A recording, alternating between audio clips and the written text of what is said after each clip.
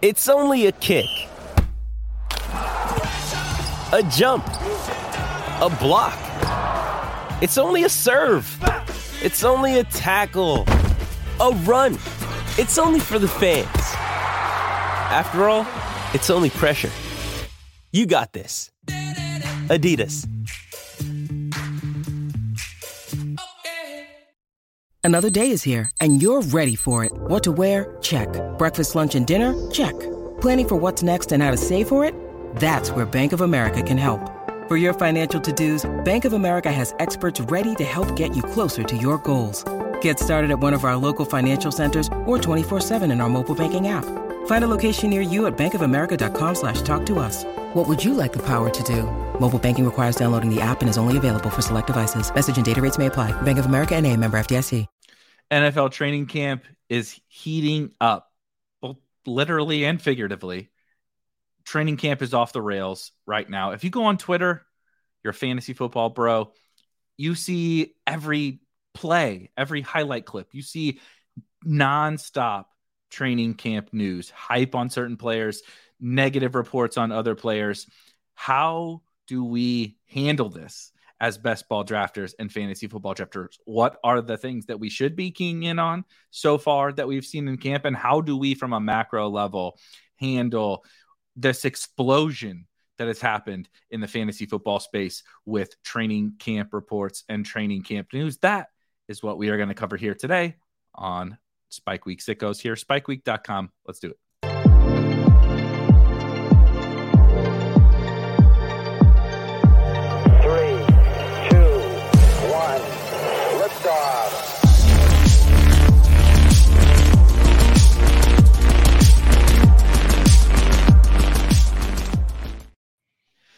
All right, for the live viewers, I apologize. We're running a couple minutes behind. It's because I am not used to clearly being a self-sufficient adult and taking care. I don't even have kids. I can't even fathom what I would have to be dealing. I get a whole new respect for parents and people much more mature than myself.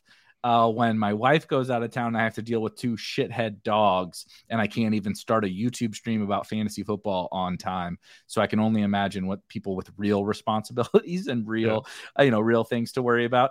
But, this time of year is we're into August now, and we are very much in the stretch run of the best ball season. Obviously, still lots of time to draft, and lots of things are going to change. Unfortunately, some players are going to get hurt. We're going to learn about some things that we didn't know about before, but we're at this part right now where I think this conversation about training camp is like super important. Obviously, keeping tabs on news, we're going to continue to do that all the way up until the season, right? Even if we're drafting a team. We drafted a team last night, and we're talking about some of the training camp news and of course, staying on top of it. Our rankings at Spike Week are going to be updated as frequently as can be with news and all of that. But I think the conversation just about like, take a step back, like remove yourself from Twitter, from refreshing Twitter and watching all the training camp plays, and think about like, how do we handle this time of the year and all of this news that we have access to, and like do it to make a better like portfolio of best ball teams is like, honestly, one of the maybe most important things, at least in terms of most important things that don't get discussed a ton. It's like we all talk about our favorite players, and we're all grinding the news, and we all see, Desmond Ridder threw a pass behind Kyle Pitts once. And it's like, oh my God, that's it. Falcons still suck. But I think, how do we appropriately handle this time of year when it's really easy, even for the most seasoned drafter, seasoned fantasy football player, to get swayed by things that they're seeing on their timeline, or other people retweeting, or other people putting comments out there? How do we handle that right now? Is like, this can make or break your whole season, right? Guys are going to wildly change their price and all that kind of stuff. When do you buy? When are you catching a falling knife? How do we handle all that? I think it's a really important conversation. How do you filter out what you're seeing? How do you differentiate the different reports? So you want to talk about how wildly swaying it can be. yesterday I saw a thing about Michael Thomas being like an absolute beast again. He's ready to go. He's amazing. And today I saw a report from a camp reporter that said it's very obvious that Michael Thomas is not in football shape and he's got a lot of catching up to do. Yep. So it's the juxtaposition of what people are seeing on a day-to-day basis. How do you evaluate that? How do you read into it? How do you not read into it sometimes? Right? Like, you don't have to read into everything. To your point, everyone's amazing at camp. It's just, and the other part of it is, so you're mixing all this in and you're also getting, the more casual drafters. It's August 1st. Training camp starts. People are starting to hop in drafts. I had to draft Najee Harris today for the first time because he fell 2.5 rounds and I hated it. Like, it's like, this is ruining my whole bit of having 0% Najee, but you had to do it. And you're going to see weird shit like that. Like, I was shocked with like a running back with Najee falling like that with a bunch of, probably more novice. The draft was real weird, but I'm noticing more weird drafts is the point. Yeah. Yep. Right now. So even the one me and you were in the other night was a little weird. It was a little off base, and it's more and more, and you got to be able to juggle literally everything now. There's a lot better value. There's a lot of things, but you have to keep up to date with all of it. And it's a lot. And it's evaluating your process on the news you want to listen to. But I also think your point about Najee is we can throw our Najee takes out the window. But I liken it to, I'm not comparing Najee to Josh Jacobs of last year, but the reason why I had the small percent of Josh Jacobs that I did last season was because he hit this time. And of course it was a little later for him, but I'm still going to put that into training camp news. It was Hall of Fame game, right? Which is, it was either the first preseason game or were they in the Hall of Fame? It was the Hall of Fame game. Yeah. He played the Hall of Fame game. Right. Which we're going to have this week. And, Josh Jacobs, is playing, right? All the starters are sitting out. He's playing and that's all there was already real concerns. And I think it's easy to go back and do, revisionist history and say, well, yeah, he was always going to do this. I don't think that that's true. I think there was a very wide range of outcomes for what Josh Jacobs was going to end up being. We never really seen him as a workhorse. We don't see very many workhorses across the entire NFL. Josh McDaniels has never operated in that way. Josh McDaniels drafted Zamir White and brought in his, two like pass catching dudes in Amir Abdul, right? There was all this. And so my take was like, I'm not drafting 4th round Josh Jacobs or whatever, whatever his price was at the beginning of the year. I was out.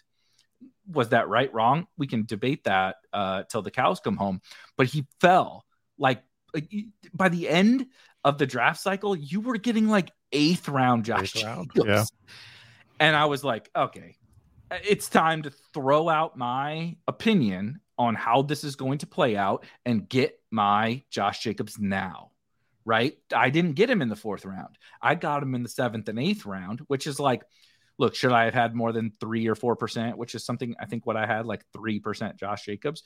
Sure. Yes. I would love to look back and say I drafted him more, but the teams that I did draft him on were the best versions of the Josh Jacobs teams. Right. And I think that is what's happening right now. We're going to get that. Right.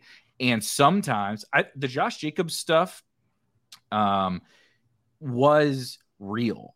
Like it wasn't, I know it didn't play out and end up mattering, but look, all the things that I just said about Josh McDaniels and the other running backs in that room and the fact that he was playing in the Hall of Fame game, those are real things you should factor into your valuation of Josh Jacobs. But what it did not change was his like pure ceiling, right? And so you get into a room and you mentioned Najee Harris. You don't like Najee Harris, but he's in a room where he starts falling. And he's not the perfect training camp news guy, but we are.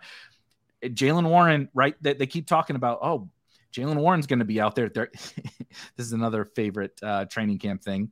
They're going to play both of the running backs at the same time, That's the thing right now. Yeah. Najee and Warren are going to be on the field together. I'm like, for like 2 snaps a game, maybe. But that's the thing that we buy into. And it's like, oh, shit, Jaylen Warren is the guy, maybe not Najee. So he falls, and you're like, nothing has really tangibly changed for Najee Harris. But in a certain draft, he may fall round, 2 rounds or something like that past ADP, or his whole ADP, may adjust like Josh Jacobs. And it's like, I don't like Najee, but I'm willing to accept the fact that I'm wrong all the time.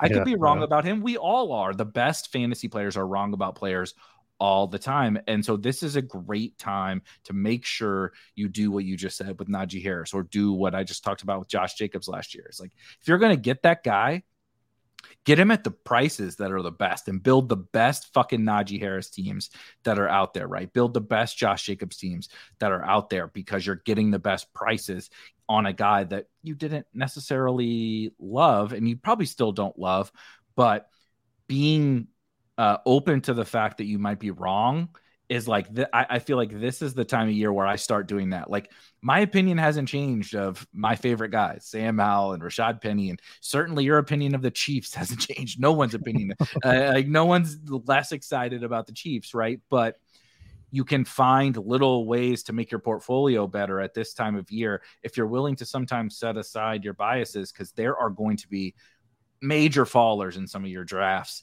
and it's going to be the time to take them now. When we're all drafting against all the other sickos in May, guess what? Like that, you're not getting those crazy values on fallers, but you can get them now, and you can build some of the best teams with certain players. And it's like, would you rather have 8% Najee Harris, but you took a bunch of him in the 3rd round, or 3% Najee Harris and you took a bunch of him when he was falling on all these teams? It's like that's the thing we're dealing with right now. And the funny thing about the Josh Jacob things, so that we can button this up, is August is when we're supposed to quote unquote know more. So like when you're doing the barbell approach, you're doing the early drafts because you're supposed to be able to theoretically maybe build some super teams, but then you're drafting in August because that's when you have all the information. Josh Jacobs did his falling, like you said, in August last year, when we quote unquote knew what Josh Jacobs was going to be, and that's why he fell.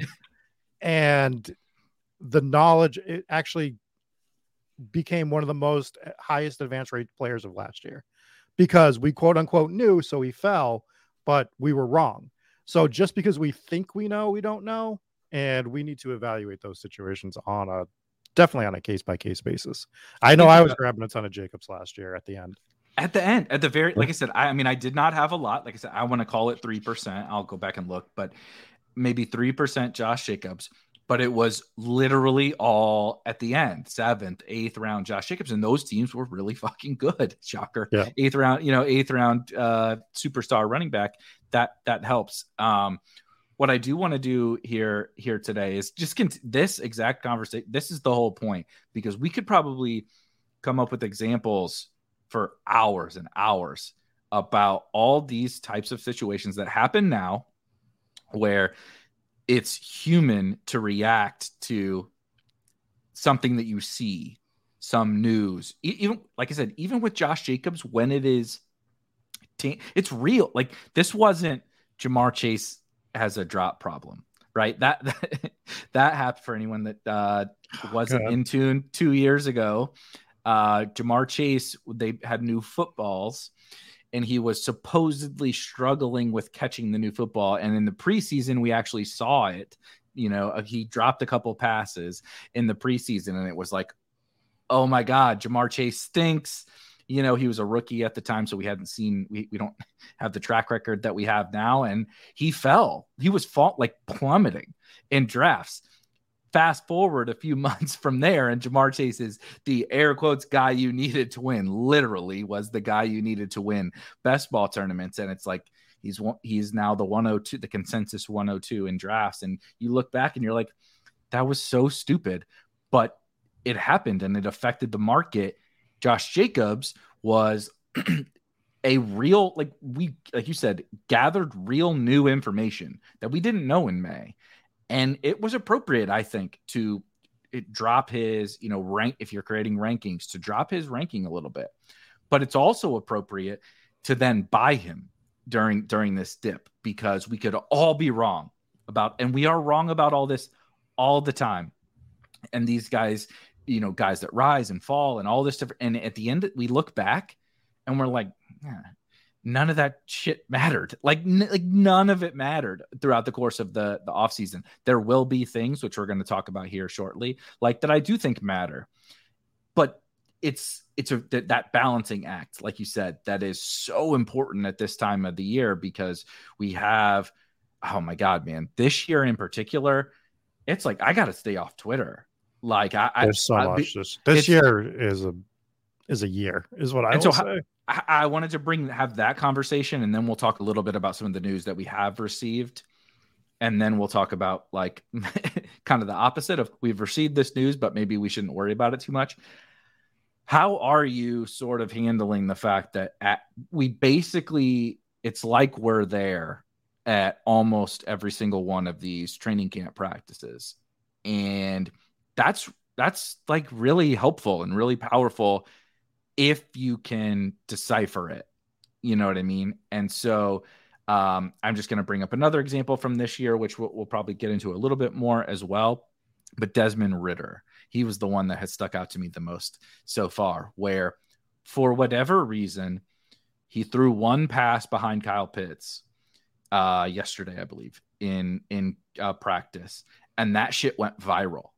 It was like when last year when Tua would throw an underthrown pass to Tyreek, it went viral. Like, he sucks. It's over. Don't draft Kyle Pitts. Don't draft Desmond Ridder.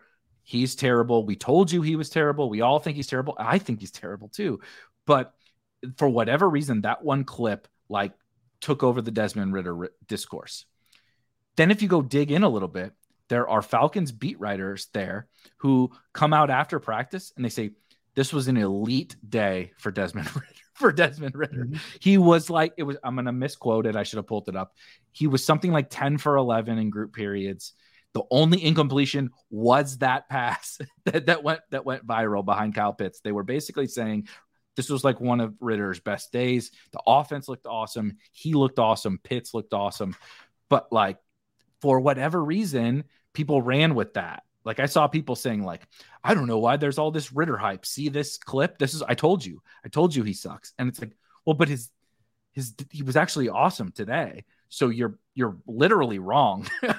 If your point was, I told you he sucks, he sucked in practice today, you were wrong, because he was good in practice today. You could be right about him and he could still suck, but it's so easy to get sucked into that. And like, how are you just like, in a practical sense, because you don't want to ignore everything, but you don't want to get sucked in and overreact to anything anyway. So like, how are you balancing that personally?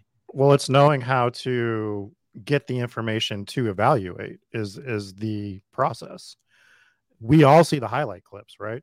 I found an MVS highlight clip today. It was great. I loved it. Did I evaluate anything based off of it? No, because what you have to actually do when you're doing these things, like there's the big George Pickens one going around today where he, and you could evaluate that tape 300 different ways. It's offensive pass interference. Read the comments that everybody did evaluate it. It's OPI. He had to come back for the ball. He couldn't separate. But how can you separate if you're getting underthrown? Like it's a million different things. So what you actually have to do, you can't just look at the clips, because the clips are posted because we know why. It's for engagement. That is 100%. Exactly what clips are for. So I actually think that it's a harmful process for a lot of people, because all they're doing is like, oh shit, I saw Michael Thomas catch a back shoulder pass in the end zone today. Well, you didn't see that he had to get taken off the field and suck wind for 10 minutes, right? But if you go through and you find the beat reporters for these teams, and I'm not telling you to do it for every team every single day, but if there's like situations that you're looking at that you want to know about, like backfields and stuff like that, you need to dig into who's doing beat reports at camp, and you need to find the ones that are doing it every day, that are there for the most part every single day, and start reading what they're saying, because they're there every day at practice. You get some of these reporters, they have to bounce around from camp to camp to camp. So yeah, that one reporter might have saw Michael Thomas make a great play. The other guy's been there for 4 days and says that he hasn't been in football shape. He's having trouble on the field, right? Which person do you want to listen to? The one play or the overall evaluation of the entire week? Yep. Right. Don't get sucked into the hype. It's actually like just not beneficial to be looking at the highlights at all, period, to be completely honest. Like it's probably hurting more people's drafts than anything, because they're just like, again, we've talked about this before, but like just confirming your priors is what people are looking for. And that's the Ridder thing. So the Ridder thing is people have already said that he's a bad quarterback. He's not Atlanta's future, this, that, the other thing. You find that one clip of him being bad, everyone that's on that smear campaign is going to put it around. And you know what? Desmond Ridder might suck. Desmond Ridder might suck. It might be a thing, but you can't base it off of one camp highlight. Dak Prescott threw an awful interception today, but I haven't dug in to see if that was the whole practice, right? Like, and I see people like going like, why is Dak Prescott still the starting quarterback? It's because he's a top 15 quarterback in the league. Like it or not, he is. Like that is what he is. So it's understanding the process of having to gather information, which is in a lot of things, to be honest, but specifically for best ball in August, start digging into certain team situations you want to see. You want to see what's going on with the Seahawks. JSN makes a great catch. Let's go see what the snap count is, who's running with Geno Smith most of the time, right? That's the stuff you need to be looking at. Right. It would be very easy for me to confirm all my Jalen Hyatt priors because everything is he's amazing, right? Jalen Hyatt made a big play, right? He just toasted this guy in one-on-ones. Fastest man alive. Yeah, he's the second coming of Christ out there playing wide receiver. Like, it'd be very easy for me to confirm those priors, but also he had one target with Daniel Jones in 2 days or whatever. It's like, he could be good, but the whole point is, like you said, I think it's similar to me, and this is kind of an extension of that, where most people probably don't have an edge in like actual individual player takes. Most people, but that's like pick any speculation, gambling, whatever, right? Like you don't have an edge in most of the things you might even feel like you have an edge in. And it's really easy to feel like you do in football because we all watch it. Our eyes are telling us something. It's innate as a human to be like, yeah, Desmond Ridder sucks. What are you talking about? Like I watched 2 of his games at Cincinnati and I watched 2 of his games with the Falcons and he looks terrible. And it's like, you're probably right. I also agree that he probably sucks, but you're much more likely to, again, that example where you see that negative play that he made. And it's like, well, guess what? Mahomes had one of those today too. You just didn't see it and you don't give a shit because that Mahomes is amazing. But everyone misses throws. Everyone has bad plays. The best of all, Mahomes is maybe the best quarterback of all time, right? Tom Brady misses throws. Shit, Tom Brady missed a shit ton of throws last year. It just happens, but it's so the easiest thing to do right now is to fall into the trap of confirming your priors. And it's okay if the news is my prior was this player is the best bet to be the backup running back on this team. And then he is the backup running back on this team. It's like you just got new news that confirmed your prior, but it's tangible news about where the depth chart is. But what most of Twitter is and what all our reactions are, and I will get to why it's okay to react in just a second, but make sure you're not taking too many actions in your drafts based on the fact that you saw George Pickens make a highlight reel, right? If you liked him and he made this highlight reel catch, I hate to tell you, it didn't change anything, right? It changed absolutely zero. But who the backup running back is on a certain team, right? That tangibly changes some things. Does it mean that the guy who, right, Cincinnati, Travion, shout out to him, he sprained his ankle today. Those kinds of things, that shit matters, right? If Travion misses camp and he's battling for that backup Bengals spot, that absolutely matters. Could he still be the backup? Sure. It's not over, but it matters a lot. That George Pickens play is really fun and it was cool to watch. Amazing catch. He's a really fun player to watch, but like, it doesn't matter for our drafts. We shouldn't draft him higher because of that pick. You know what I mean? And then the only other thing I do just want to say before we get into some more actual thoughtful kind of analysis type stuff, is like, it's also okay. Like, what is the point of doing all this if we don't have fun? My timeline is the highlights and the clips, people overreacting to the highlights and the clips, and people shitting on the people who are overreacting to the clips. And it's like, we can assess all of it and enjoy the fact that George Pickens catch was legit insane. I actually don't know how he caught that. That was fun as hell. And he's a fun as hell player.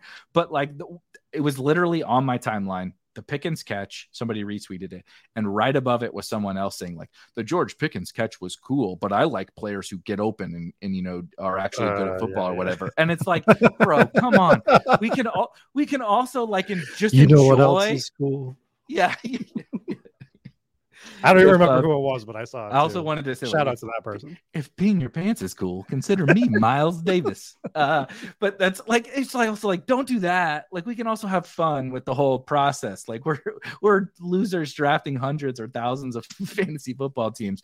We can enjoy a George Pickens catch. And so it is just, though, I think almost we can talk all year, all summer, all that kind of stuff about our favorite players and our favorite structures and all that kind of stuff. But right now is when you get in drafts and they're the highest variance, and you have to be able to appropriately react, right? Like, when do you chase that guy up the board? Which there's a good question in the chat that we'll get to.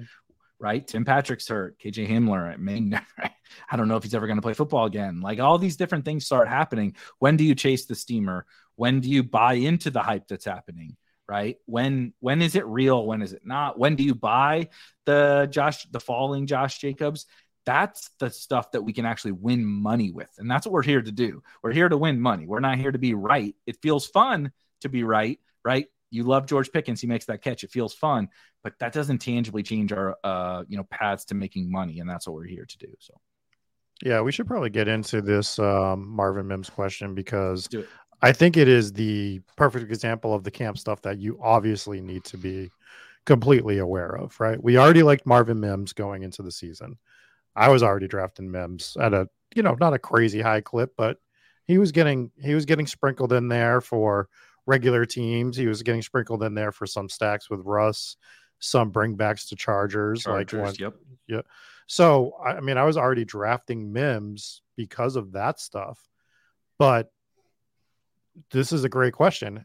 Now that Tim Patrick is done, like for the year, we know that. Like you said, KJ Hamler, he could be back in a month and a half. He could be done for his career. He might be done. I mean, he was a really fun college player. I know he's been a little bit of a meme in the best ball space, but like, yeah. I just wanted to add to this point, like, it's very serious, issues with KJ Hamler. Right. So he could just be completely done, which is sad. I mean, it is what it is. And he was already a fringe player at best. Right.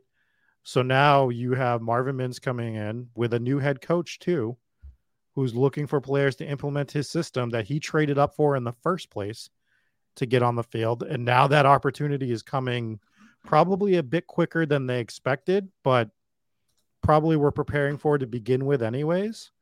So your core of receivers are pretty much set in Denver now. You're going to get a rotation of Judy, Sutton, and Marvin Mims. The question is, how far do you chase them up? And that's a great question. I don't think there's it's like pick 156 is the deadline or anything like that, but it's I would chase him up a little bit if it makes sense for my team, which is probably like sort of a cop-out answer, but it is true in the sense that like I still want him to be my 6th or 7th receiver probably. I really don't want to put him on teams where he's becoming my 5th. We're starting to talk some serious draft capital at that point. Mm-hmm. For now, this is ever evolving. If he is going to be my 5th receiver, it's probably only going to be on Charger bringback teams or on Russell stacks for, obvious reasons there. Or maybe, if I've had the question about like, are we stacking conferences and like, not conference divisions. I'm kind of out on that because like, if it happens naturally, great, but division games are low scoring anyways, but that's a whole nother discussion. in its entirety. But if you're doing stuff for your week 17, it makes sense for your team. It's a bring back. Hell, even if it's a bring back for you drafted Eckler, but you weren't stacking up the game, your fifth or sixth wide receiver, you kind of pushed it a little bit. Marvin Mims makes more sense than a guy that you might like a little bit more. Then sure, do it there. But we're not chasing him up, like he's now the starter in Denver.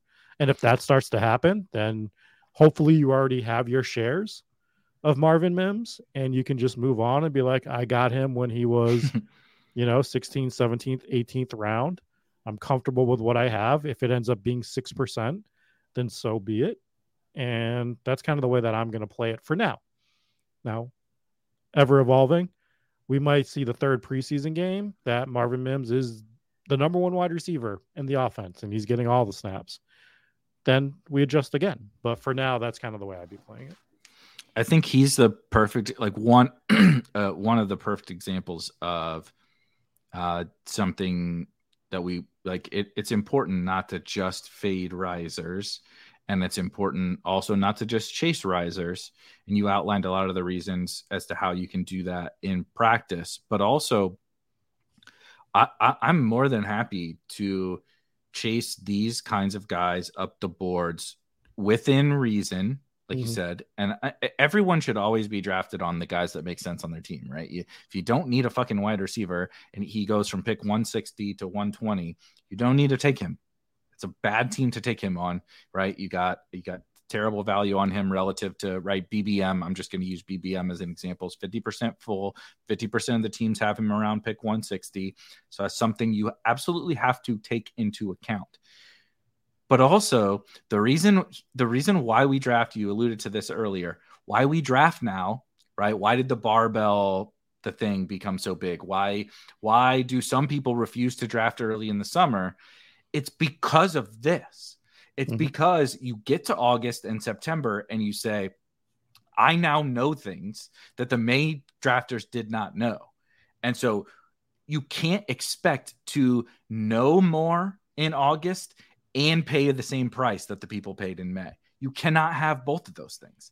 When you know more, the price increases or decreases, right? Like theoretically, Jacobs, we knew more, but Marvin Mims is now and should be a higher pick because the guy who was blocking him from playing every snap is hurt again. And the other guy who was probably not blocking him, but at least a small thorn in his side, is also hurt and may never goddamn play football again. He has no more, impediments to being an every snap player on the outside. Depending on what they do with Judy in 2 wide receiver sets, right? But in 3 wide receiver sets now, there is no one blocking Marvin Mims. Right. We didn't know that in May. Quite frankly, we knew the opposite. In May, it was just like, great draft capital, fun prospects. Sean Payton likes him. Let's take the shot. But we were just betting on talent and offense and all and new situation. We were betting on all of that, but he actually was not really projectable for a big role, at least early. Now he is. So his cost should change.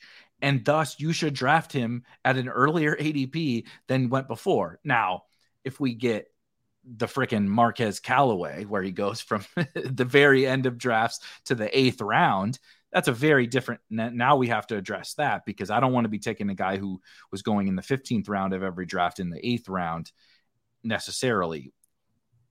But this is the point. He is the point of why we draft now. So you can't just say, I'm going to ignore those guys. I mean, you can. It's up to you. You can draft however you want. But if you like Marvin Mims, you can't say, well, I waited till August to draft, but shoot, he rose from 160 to 120. I can't take him.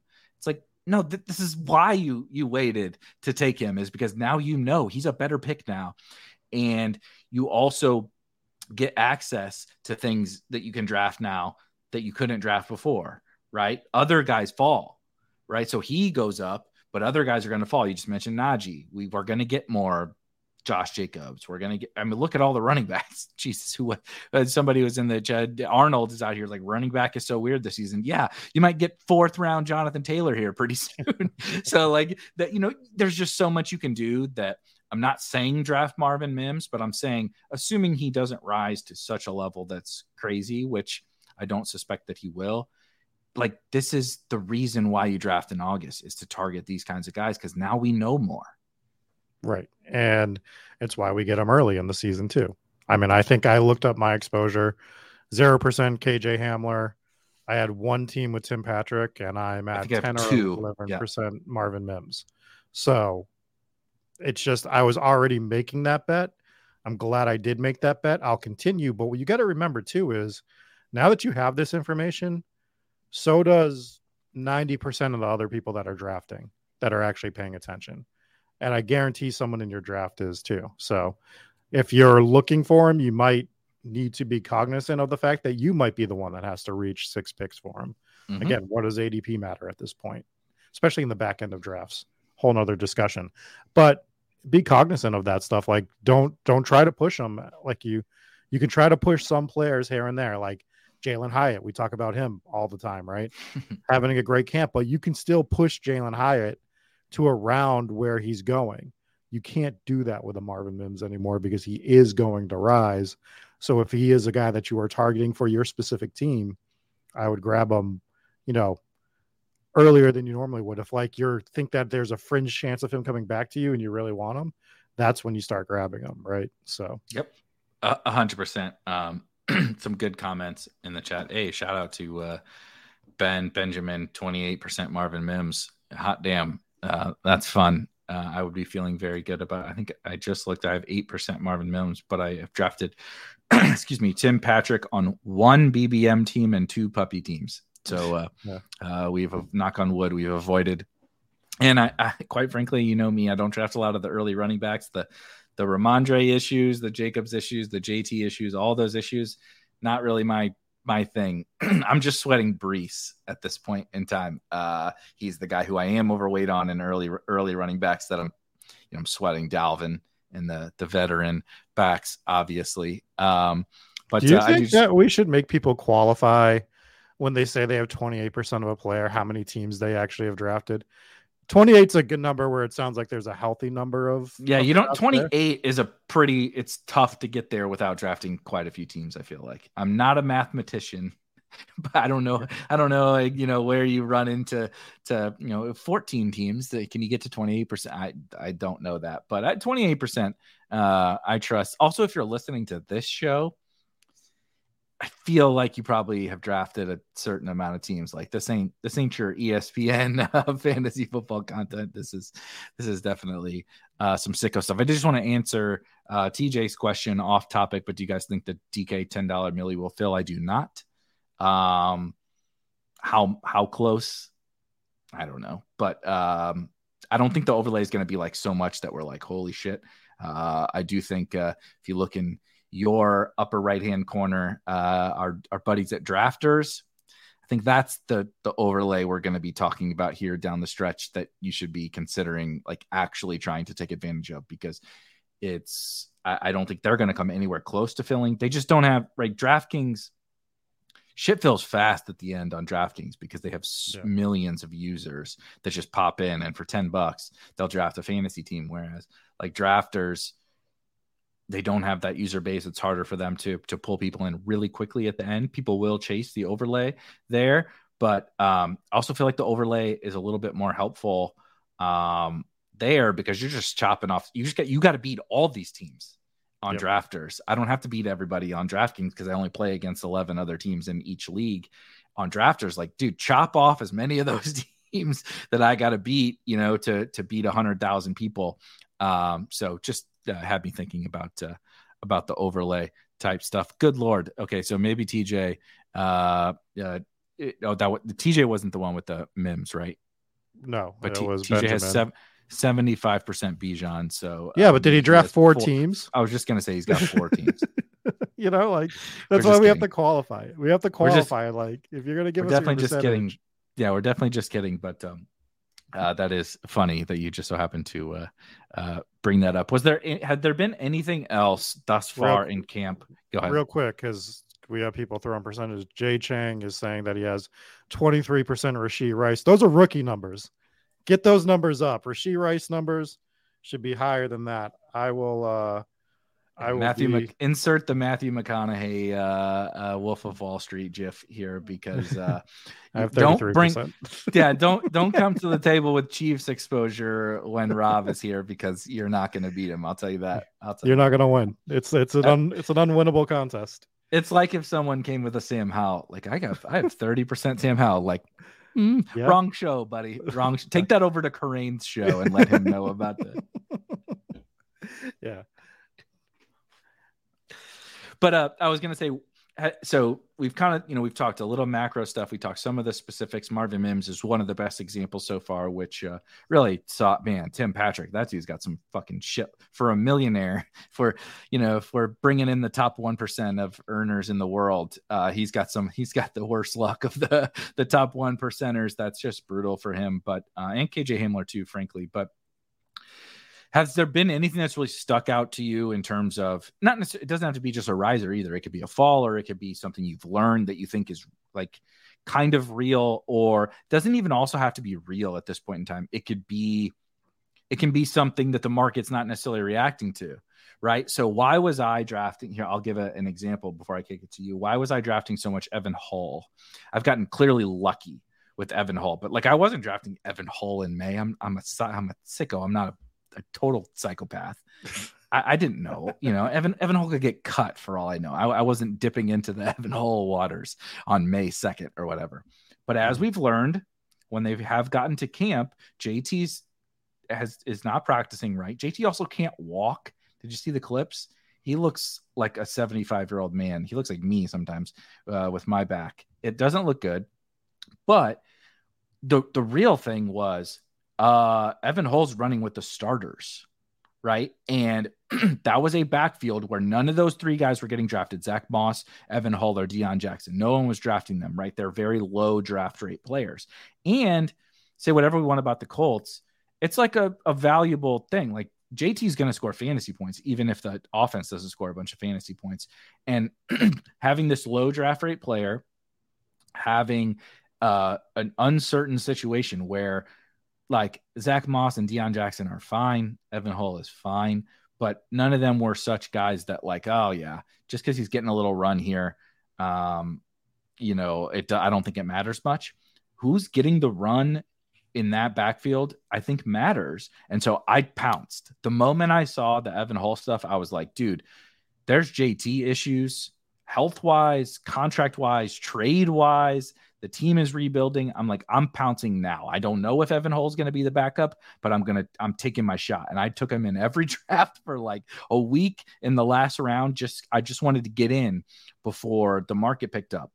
And so that was one of those where I'm not even saying it's 100% for sure, because he's still kind of was splitting with Zach Moss. We'll split now with Deion Jackson, but I just want to get out ahead of it in case it is real. And there's so many of those as well. Has anything stuck out to you where you're like, I saw that, it was interesting, I either think it's real or it could be, and I want to draft a little more of that guy? Well, the running back situation as a whole is what I'm trying to evaluate what the market's doing with a lot of these players and stuff. So I was already fading Jonathan Taylor. I just looked, I have 1% Jonathan Taylor. It was already a pretty easy fade for me. The Colts as a whole, I'm fading with the exception of like Alec Pierce, Slade, stuff like that. I don't have like any Michael Pittman at all. I've grabbed a little bit of Anthony Richardson, not much. I'm just not big on rookie quarterbacks to begin with at all. Like of all the rookies, his price is starting to get a little nicer, where I actually wasn't drafting him before either, but the prices, they're reeling me in. Like you're getting like 125 Anthony Richardson. So I'm doing the same thing as you. Yeah, but we always see that it's always like the second year. We saw it with Justin Fields, even when he was running, it was his second year in the league, right before he was actually fantasy viable. Trey Lance, just everybody. Like look at Peyton Manning. He was fantasy viable, but he also threw 138 interceptions his first year or something like that. So I'm just not a big rookie quarterback guy to begin with. I think that of all positions, if you are going to be drafting in that range, there's just so many better values of players that we know what they're going to do and what they're going to do for the, duration of a season. We don't like Kirk Cousins. Kirk Cousins goes around there, but we know what Kirk Cousins is. We know what he's going to give us. So I know we're shooting for upside with Anthony Richardson. This is a whole other tangent, but that's kind of like, so the Colts as a whole, I think are going to be bad. I just think they're going to be a bad football team this year. So I'm mostly betting against them, and I'm not drafting a bunch. Again, Jelani Woods late, Alec Pierce late. Insert someone like Evan Hull now that we know who is actually running with the ones. I'll sprinkle him in. I'm not going to go overboard with it because I just don't know what the opportunity is going to be as a whole, even if he's on the field, right? Like what is that? What is that offense going to look like? It feels like a lost year for them overall. I understand their division is relatively garbage, so they could sneak into the playoffs or something like that, but I'm pretty off it. So the stuff I'm looking at is running backs.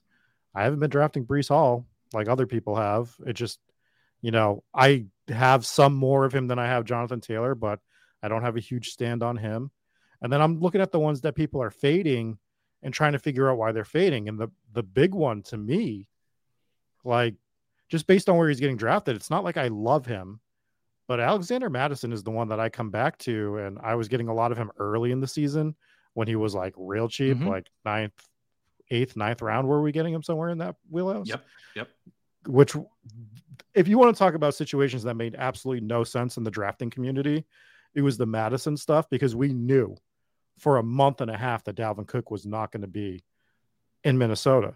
They took his freaking picture off the Twitter image. We knew they were getting rid of him, right? And people still weren't drafting him until they actually see the release news. And so I was grabbing a ton of Madison there, but he's going 5th, 6th round still. He hasn't gotten super pushed up the board. If you're drafting sort of the teams that we draft, where we're drafting wide receiver heavy most of the time, and we like J.K. Dobbins in that range when he's healthy, right? Why the hell don't we like Alexander Mattison on offense that we think is going to be relatively efficient? Like there's probably going to be some like quote unquote regression on what they do in scoring and pushing the ball a little bit, but not much. They're still going to be the Minnesota Vikings. He's still going to get opportunity. Why are we not taking him on those specific builds that he makes sense? Like people are literally turning their nose up at this guy. So he's getting drafted on teams that are relatively not the teams that we draft. So this is the perfect example of like when we talk about if me or you draft a robust RB team, it's going to be different than the guys that normally do it. Yeah. Why aren't we taking Alexander Mattison more? And I make sure I mix them in. Like I said, I don't have to do it a ton because I already had a lot of Mattison in the first place, but I'm still taking him.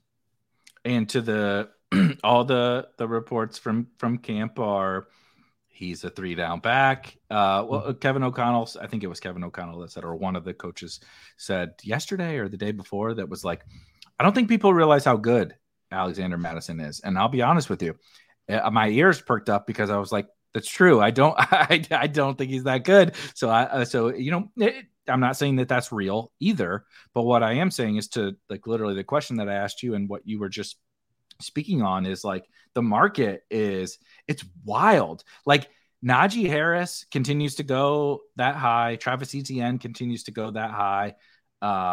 All these running backs who we don't even know are going to play this year continue to go that high. Some of these guys are good. Some of them aren't. Miles Sanders is not good. Miles Sanders is not better than Alexander Mattison.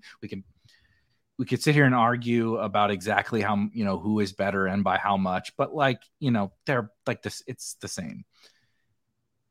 And yet one of these guys out of all of them has no real competition. Like we're pipe dreaming Ty Chandler, we're pipe dreaming Dwayne McBride, or they've said Kene Nwangwu might get a little bit of run, but like think about those three names. I just think of the names you're throwing out there.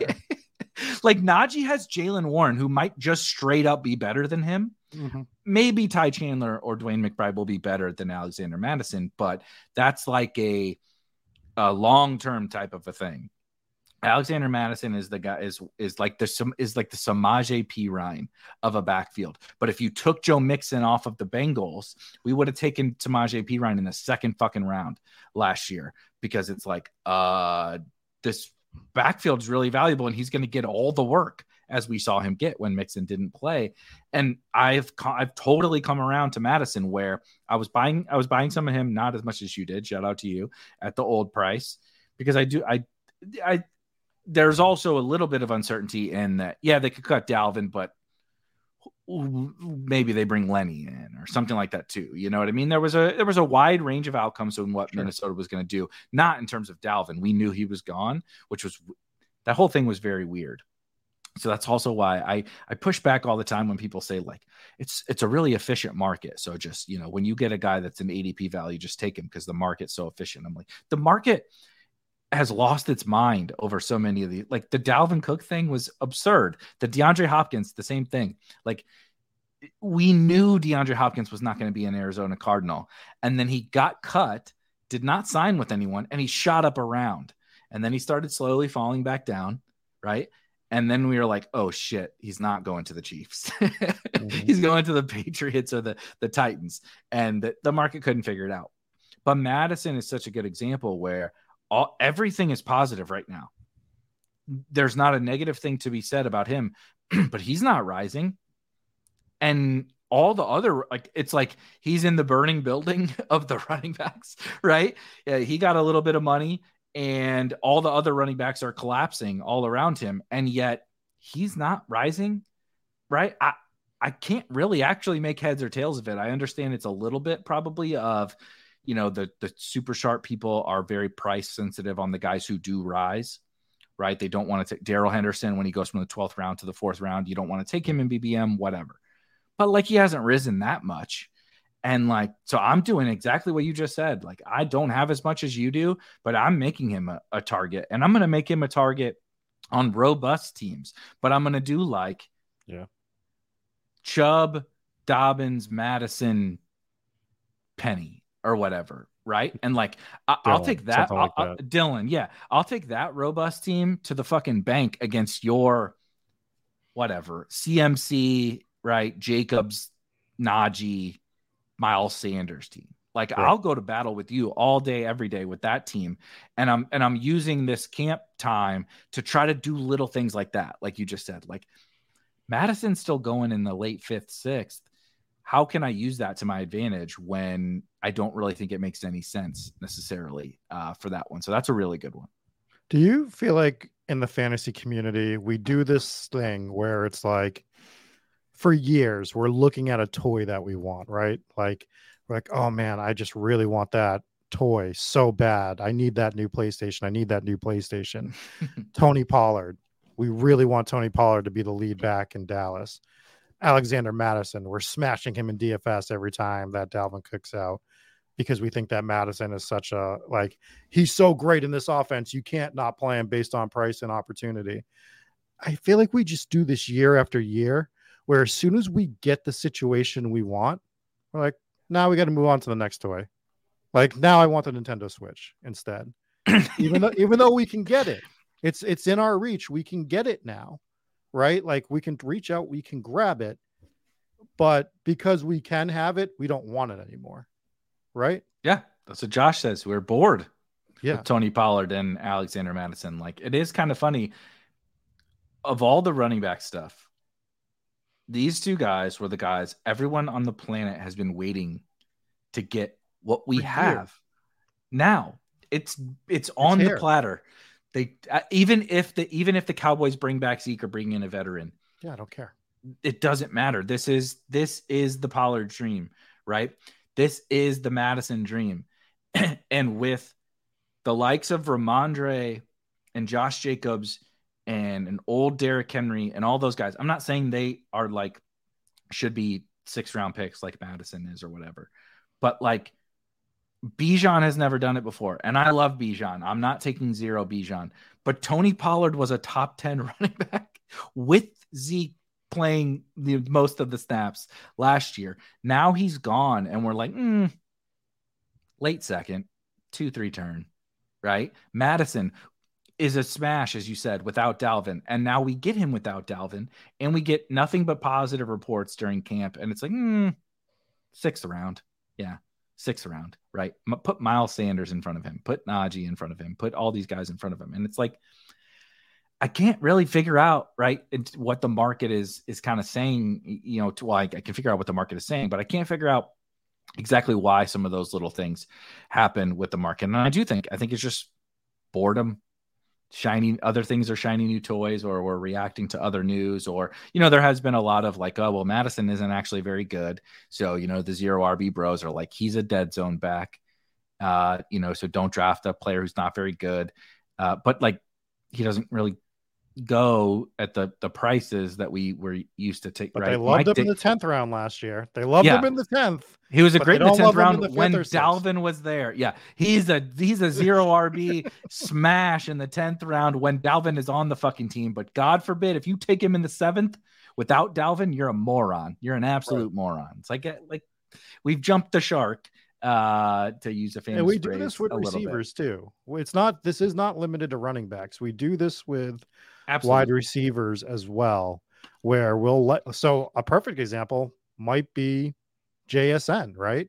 We love JSN. He'll probably start getting a ton of snaps this year and start playing next year, but there's a case where what if he has to kind of like sit behind and play that third wide receiver role for 2 years? And then we finally, in 2 years, get JSN as a starter. And people are like, been there, done that. And I'm not saying that's going to happen with him. I'm just trying to pick the first guy that I could think of that they would do that with. But I've seen it with wide receivers too. As soon it's like they want the shiny new toy that we don't know if it actually works or not. We don't know if that toy works all the time. And they overlook the situations that arise. And I think those are the camp things we can be looking at. To your point, Madison looks great in camp. Looks like it's his show. No one behind him's really taking any snaps away from him. We're getting everything we want to hear, but nobody cares. So right. As drafters, how can we exploit that? And that's what I look for. George Pickens doesn't even get open and makes a crazy one-handed catch. And we're like, wheels fucking up. George Pickens told you he's got that dog in him, right? That's where we're going to get all that bullshit coming out there. But Alexander Madison is getting the tangible information that we want for a running back, and people are not waiving him. Hacker brings up a great point. He says, just throw Mike Davis next to someone's name and we're all donkeys if we draft him, which is a great point, because that is stuff that I've seen 3 Mike Davis comps all year, and there's nobody in the league right now, in my opinion, that actually comps to the Mike Davis situation. Miles Sanders. I think Miles Sanders would be my Mike Davis. Yeah, but I think Miles Sanders was more like he had done it more than 1 year. Yeah. Mike Davis kind of like just came out of nowhere in the backfield and then signed with Atlanta, right? So he had that crazy season with Carolina, and we kind of were like, and he went to Atlanta, and we were like, yeah, we don't know if this is going to work, and it failed spectacularly, right? So they converted CPAT to running back because he wasn't good. Mike Davis wasn't good enough. So right. Yeah. But I just don't see another situation that is the closest one, the Miles Sanders one. But Miles was a high pick and has been efficient on the Eagles forever.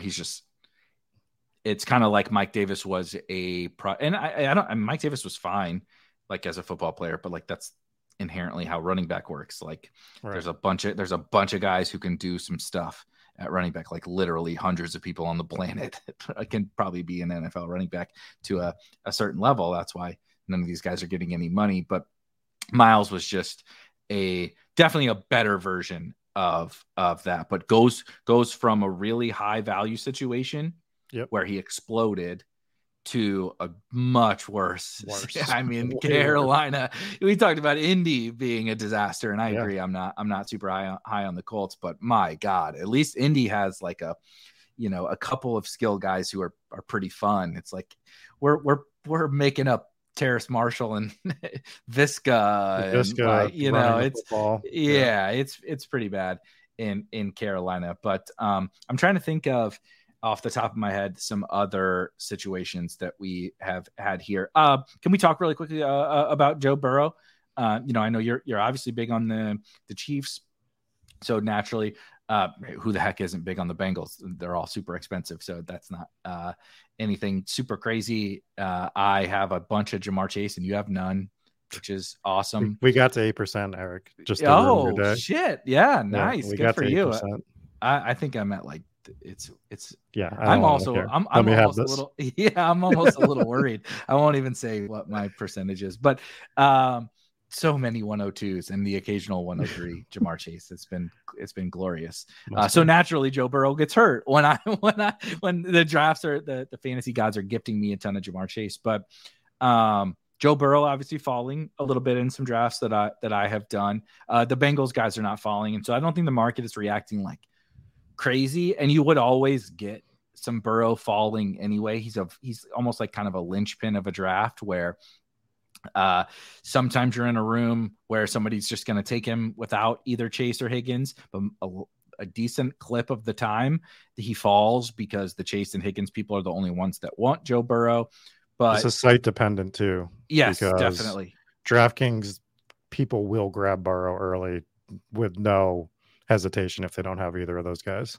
Absolutely. I was just going to say, is there anything that I'm not worried. Let's just say that. Aren't you worried about whatever? I'm not worried about Joe Burrow and the Bengals, but I think it's actually the opposite of Alexander Mattison, where we're getting all this great stuff and the situation is golden and the market doesn't care. He's not rising. But on the Bengals side, obviously Joe Burrow's probably not going to play for the rest of training camp or practice. Again, not worried about that. He will be fine. But also calf strains, man, it's not nothing. Let's just say we dock a lot of players in fantasy for injury history and being hurt, right? Javonte Williams is fucking practicing right now. Javonte Williams had a quote today about like, oh yeah, we got full padded practice. I'm going out there full go tomorrow or whatever. And it's like, we're still docking him for his injury, but he's apparently fully healthy. Joe Burrow is injured right now with an injury that can lead to other, right? Calf issues can lead to Achilles issues and other issues if your calf is not strong enough, and they linger and can cause some other problems down the road. So like I said, my main assumption is I'm not worried, but the market isn't worried. And so it's like the Madison thing, but on the flip side where like, I don't know, man, I'm not going to draft Burrow really right now. I'm going to try to see if I can get like mega value on. I'm not going to ignore him, but I'm not taking him at ADP right now, because if the market isn't worried about this, let me see if I can get in a room where I can get late fifth Joe Burrow or something like that. You know, I just thought it was weird that we react so swiftly to injuries in particular, but then Burrow, it was like, nope, no, we're good. No one cares. Like absolutely no one cares about him. Yeah, but I think it's like he's also a quarterback. Wouldn't we be a little more concerned if he played a different position and was running on it all the time and stuff like that? The running matters at least like a little though. At his price, no, he does run a little. Like he's not Lamar, but like he runs a little bit. And if you just right, it's like these little things that you start to zap away from guys that it's like, why is Aaron Rodgers gone in the 9th round of drafts for so many years, despite being an MVP candidate? It's like, well, there's no rushing juice there or whatever. And it's like the margins are thin when you're taking quarterbacks in the first 5 rounds or something like that. That's why Herbert goes where he goes, because he doesn't have the rushing juice that these other guys have. And it's like the little dings to the quarterback do matter. And I'm not saying this even dings him. He's probably going to be fine. He's Joe fucking Burrow. But like, it's just, we're trying to find tiny little micro edges, especially at this part of the year. And I feel like I said, it's Madison at quarterback, but the opposite story, right? Where nobody cares that there's some negative news and negative injury concerns about him. That's fair. I just think it's because of how early it happened in camp and everyone feels like he's going to be fine. What I'm using it for is I think Burrow's going to be the MVP of the league this year. So maybe I can find some markets where I like that. I can bet that a little bit more. But we know this is the year the Bengals kind of have to do it. This is the year they have to put it together. So unless he's like fully injured, I have no concerns with Burrow right now. But I'm not going out of my way to draft Burrow, even though I think he's going to be the MVP, to your point, like with the rushing stuff. I'm going to draft him. I want to be slightly overweight on him, but I'm not like going out of my way to make sure that I have 12% Joe Burrow or 13% Joe Burrow. I don't want 5. So I'll manage that a little bit. But if it starts to dip, I just, it's not going to change much for me for some of the reasons you laid out. He could go at pick 40, and we see in the draft earlier for TJ, he got him at 68. So the range of where you get Burrow, and if you want to save like some capital to the point that you made and just hold off and see when you can get him a little later, sure. Like, that's fine. I don't have any problem with that.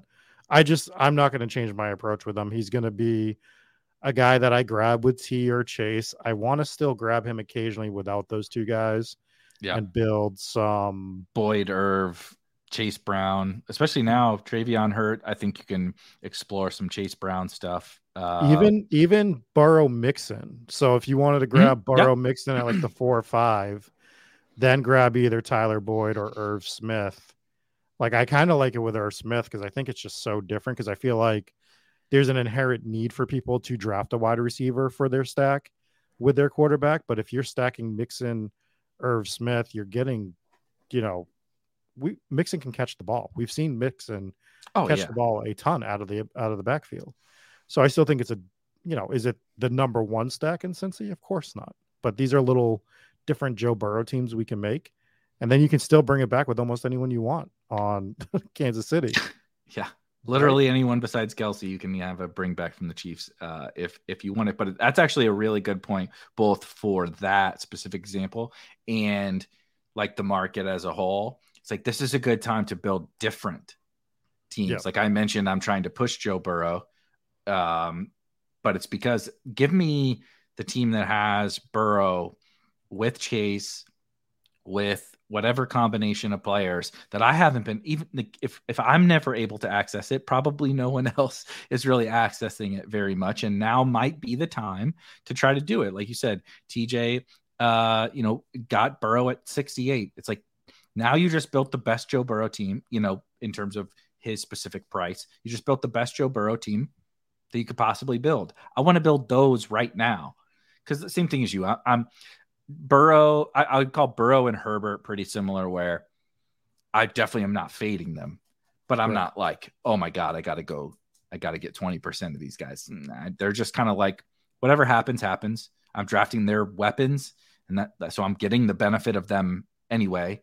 I'm going to be at or above. Apparently, I'm going to be way above on Jamar Chase. I'm going to be at or above on the receivers and the running backs and stuff. And so, whatever, I don't care that much about the quarterbacks, but I'm not fading them. But that going in, and you're like, okay, let's manipulate the camp time to be like, if this is the time where Burrow might fall even more, now I'm going to get really like my 8% or 10% Joe Burrow teams. I'm going to get as many of them with really, really good prices on Joe Burrow. And it's like, we talked a little bit. Make no mistake. If he's dropping this week, if I notice he's dropping on drafts, most of my teams are going to be Joe Burrow, and then I'm just done after a week. And it's like, okay, my Joe Burrow teams are done. So it's perfect. Yeah, it's perfect. I mean, I know they're not the same. I'm not trying to compare. Like I mentioned Madison, I'm not trying to compare cross positions too much. But it was like the Evan Hull thing that I was mentioning before. Dude, when Evan Hull rises up here, like, because I think he's going to multiple rounds, who's not drafting him? Fucking me. I'm not taking 14th round Evan Hull. I'm not no, thank you. We did that with Darrington. It was fun. The bit was great. I will appreciate him forever. Not for my bank account, but for my, brand. The bank account did not go well with Darrington. But that first run in the preseason, let me tell you what, that was a lot of fun. I was watching, I have a TV right here in front of me. The wife was like, why are you screaming, at the TV? And I'm like, Darrington Evans just ran for 20 yards on the first carry of the preseason game, whatever. But the inverse of the Evan Hull thing from last year is the Isaiah Pacheco situation, where when you see a guy that's going from undrafted to screaming up the boards, you can kind of take him wherever, like for the rest of the season, within reason. Within reason, right? He got to a point where it wasn't within reason, but that was last year. I was trying exactly what you just said with Pacheco, where he was going undrafted, and you also have to think about like the profile. The ceiling for Pacheco was even greater than what he produced at last year. And he had a really good season for the Chiefs. The ceiling was like, holy shit, this dude is the man on the Chiefs in the backfield. That's like league winning. So you can chase those guys up the board because of what you just mentioned, right? They're undrafted for most of the year. It doesn't matter that other people got them in the 18th round. If you get them in the 14th, like it really doesn't matter, but you have to be smart. Like it's like Dameon Pierce, like chasing Dameon Pierce up to the 6th round or whatever last year was like, I think we're getting out over our skis a little bit.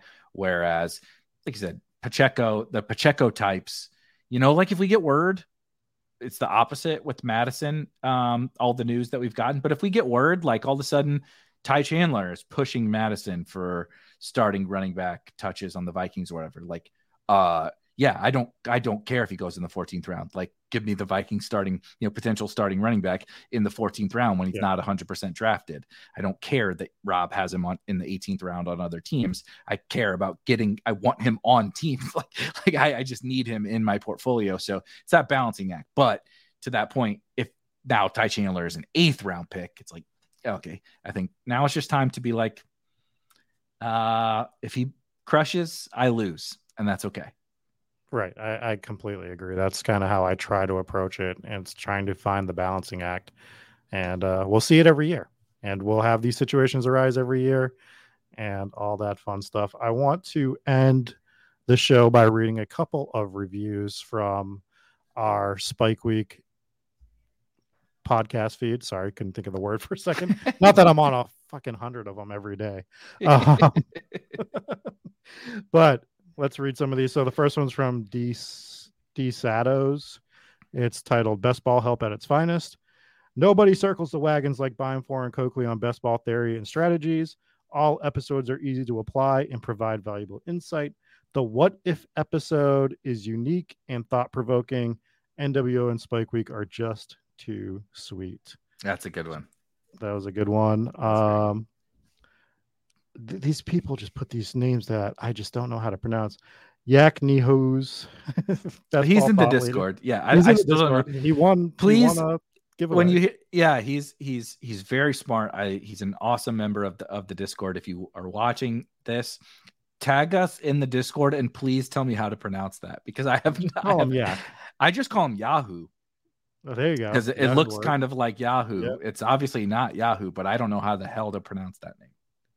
If you're a diehard fantasy football player or even a casual seeking the ultimate pod to dominate the best ball format, look no further than Spike Week. This remarkable podcast delivers a wealth of knowledge, expert insights, and a delightful listening experience that will undoubtedly elevate your best ball game to unprecedented heights. And I had one more I wanted to read. This is from B8365, titled A Must Listen. Love the Sunday morning streams the best, but Eric, Rob, and the whole Spike Week crew are all a fun and great listen. Fun to get new draft ideas and then go out and try it after a pod. So, actually one more, because this one was kind of funny. This one's from Honkers, titled If you want to win money in best ball, this is a great podcast. Before watching this show, I was still drafting running backs like it was out of style. I was out of control. Then these guys said, hey, stop that. Since then, I've been, for the most part, cured of running back-itis. I can now draft a good team and am no longer ruthlessly mocked for drafting 7 quarterbacks. 5 stars all the way. Good year, by the way, to be to come around to the not drafting running backs. At least we didn't make our brand, drafting all the running backs who may not play this year, or requesting trades, or the owners of their team are saying that the NFL's never going to remember who Jonathan Taylor is. And at least we didn't make our brand around like, you got to draft those guys. They're such a great value or whatever. So good year to come into even if it's just closing line value, a good year to come into that. But also I'm going to go back and delete the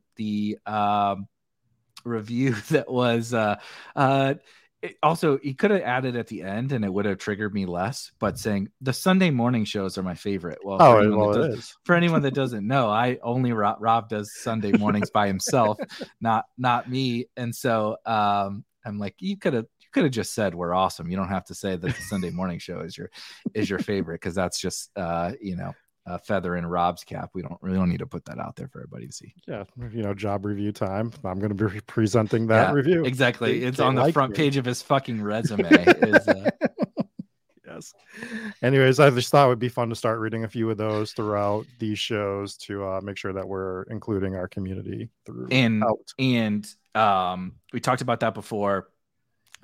There's a lot of comments on the videos that are not necessarily ones that you read off, where people are asking questions or providing extra color to the conversation or whatever. But if you leave a podcast review, a 5-star podcast review, we'll do what Rob just said there. We mentioned 5 this stars. last. It has to be 5 stars. You leave 4 stars. We don't. You leave 0 stars, you can fuck off. You leave 4 stars, it's not going to get read, but it's still okay, whatever. Thank you. Leave a 5-star review, we will read it on here. So however you would like to do that, obviously appropriateness is something, but we will read all the 5-star reviews on the shows. And if you leave a YouTube comment as well, that's kind of similar to the vein of your podcast review. It could even be a question, or however you want to frame it. Write 5-star review in front of it, and if it says 5-star review in front of it, we will read it on the show, because I know not everybody has iTunes. So if you write 5-star review, we will read that comment on the show at the end. So drop a comment here on this video if you're watching it after, and that's how you can get on the next show. Really quick housekeeping.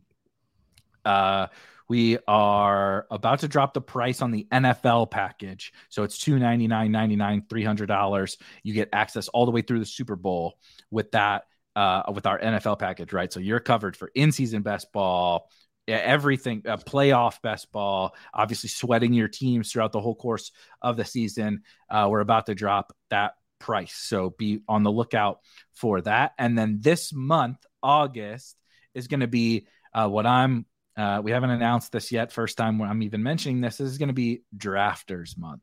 So we've been drafting tons of underdog teams, tons of DraftKings teams, and all that. We're going to be ripping a ton of Drafters drafts. Obviously, we love them and support them, and they give us, a different version of best ball that's really awesome with their cumulative format and full PPR and 20 rounds. I love the Drafters product. They've made huge upgrades, by the way, to like the app and the web drafting experience. They're doing an awesome job. But the reason why we're doing this is I think this stuff is going to overlay big time. And their main their $3 tournament is not going to overlay, I don't think. Or if it does, it's more than half full now. But their $20 tournament, which is $300,000 to first place, I think is going to overlay a ton. So we're going to be doing tons of Drafters drafts and Drafters content. And if you have not signed up there, make sure you check out in the corner there. You can get 100% deposit bonus. You can also get a free month of Spike Week Premium if you sign up for Drafters using promo code Spike. So you can get a $100 free and a free month of Spike Week. And we're going to be doing a bunch of Drafters stuff here in August as we head down the home stretch. And I just wanted to bring that up because I think we have so many goddamn contests that we can draft into nowadays with best. It used to be like there was just Best Ball Mania and like that was it. And now there's so many. And I want to make sure that we're talking about some of the ones that can be the most advantageous and the most profitable for all of us to draft into. So this month will be a lot focused on that. Yeah, be hitting a lot of Drafters draft. We'll be doing some more high stakes stuff. It's going to be a very, very busy month, but it's going to be fun. And then the season's going to kick off, and we're going to be like, man, we never want to draft again. And then the resurrection draft will drop, and then we'll be drafting immediately, and then we'll be doing playoff drafts. And then February will be here, and we'll be doing the big board. So, I mean, we'll just be drafting for the rest of our lives is what's going on. Our pets' heads are falling off, and it's absolutely chaos being a sicko. But we appreciate you guys, and we're gonna be dropping some pre-recorded draft videos here coming up. And of course, Rob has the apparently very popular Sunday morning Sickos stream that you can check out here later this week. But for Rob, for myself, for all the dogs and all you guys and all the training camp news reporters allowing us to talk about George Pickens and Marvin Mims and all these guys. We'll see you guys next time. Peace. Peace.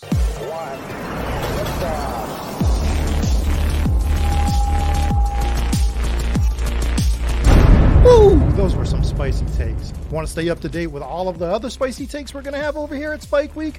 Why don't you press that subscribe button below? If you turn notifications on, we draft a team, boom, you know about it. We have another spicy take, boom, you know about it. You can be there. You can draft with us. You want to stay up to date? That's how you do it. All right, we'll catch you later next time here at Spike Week.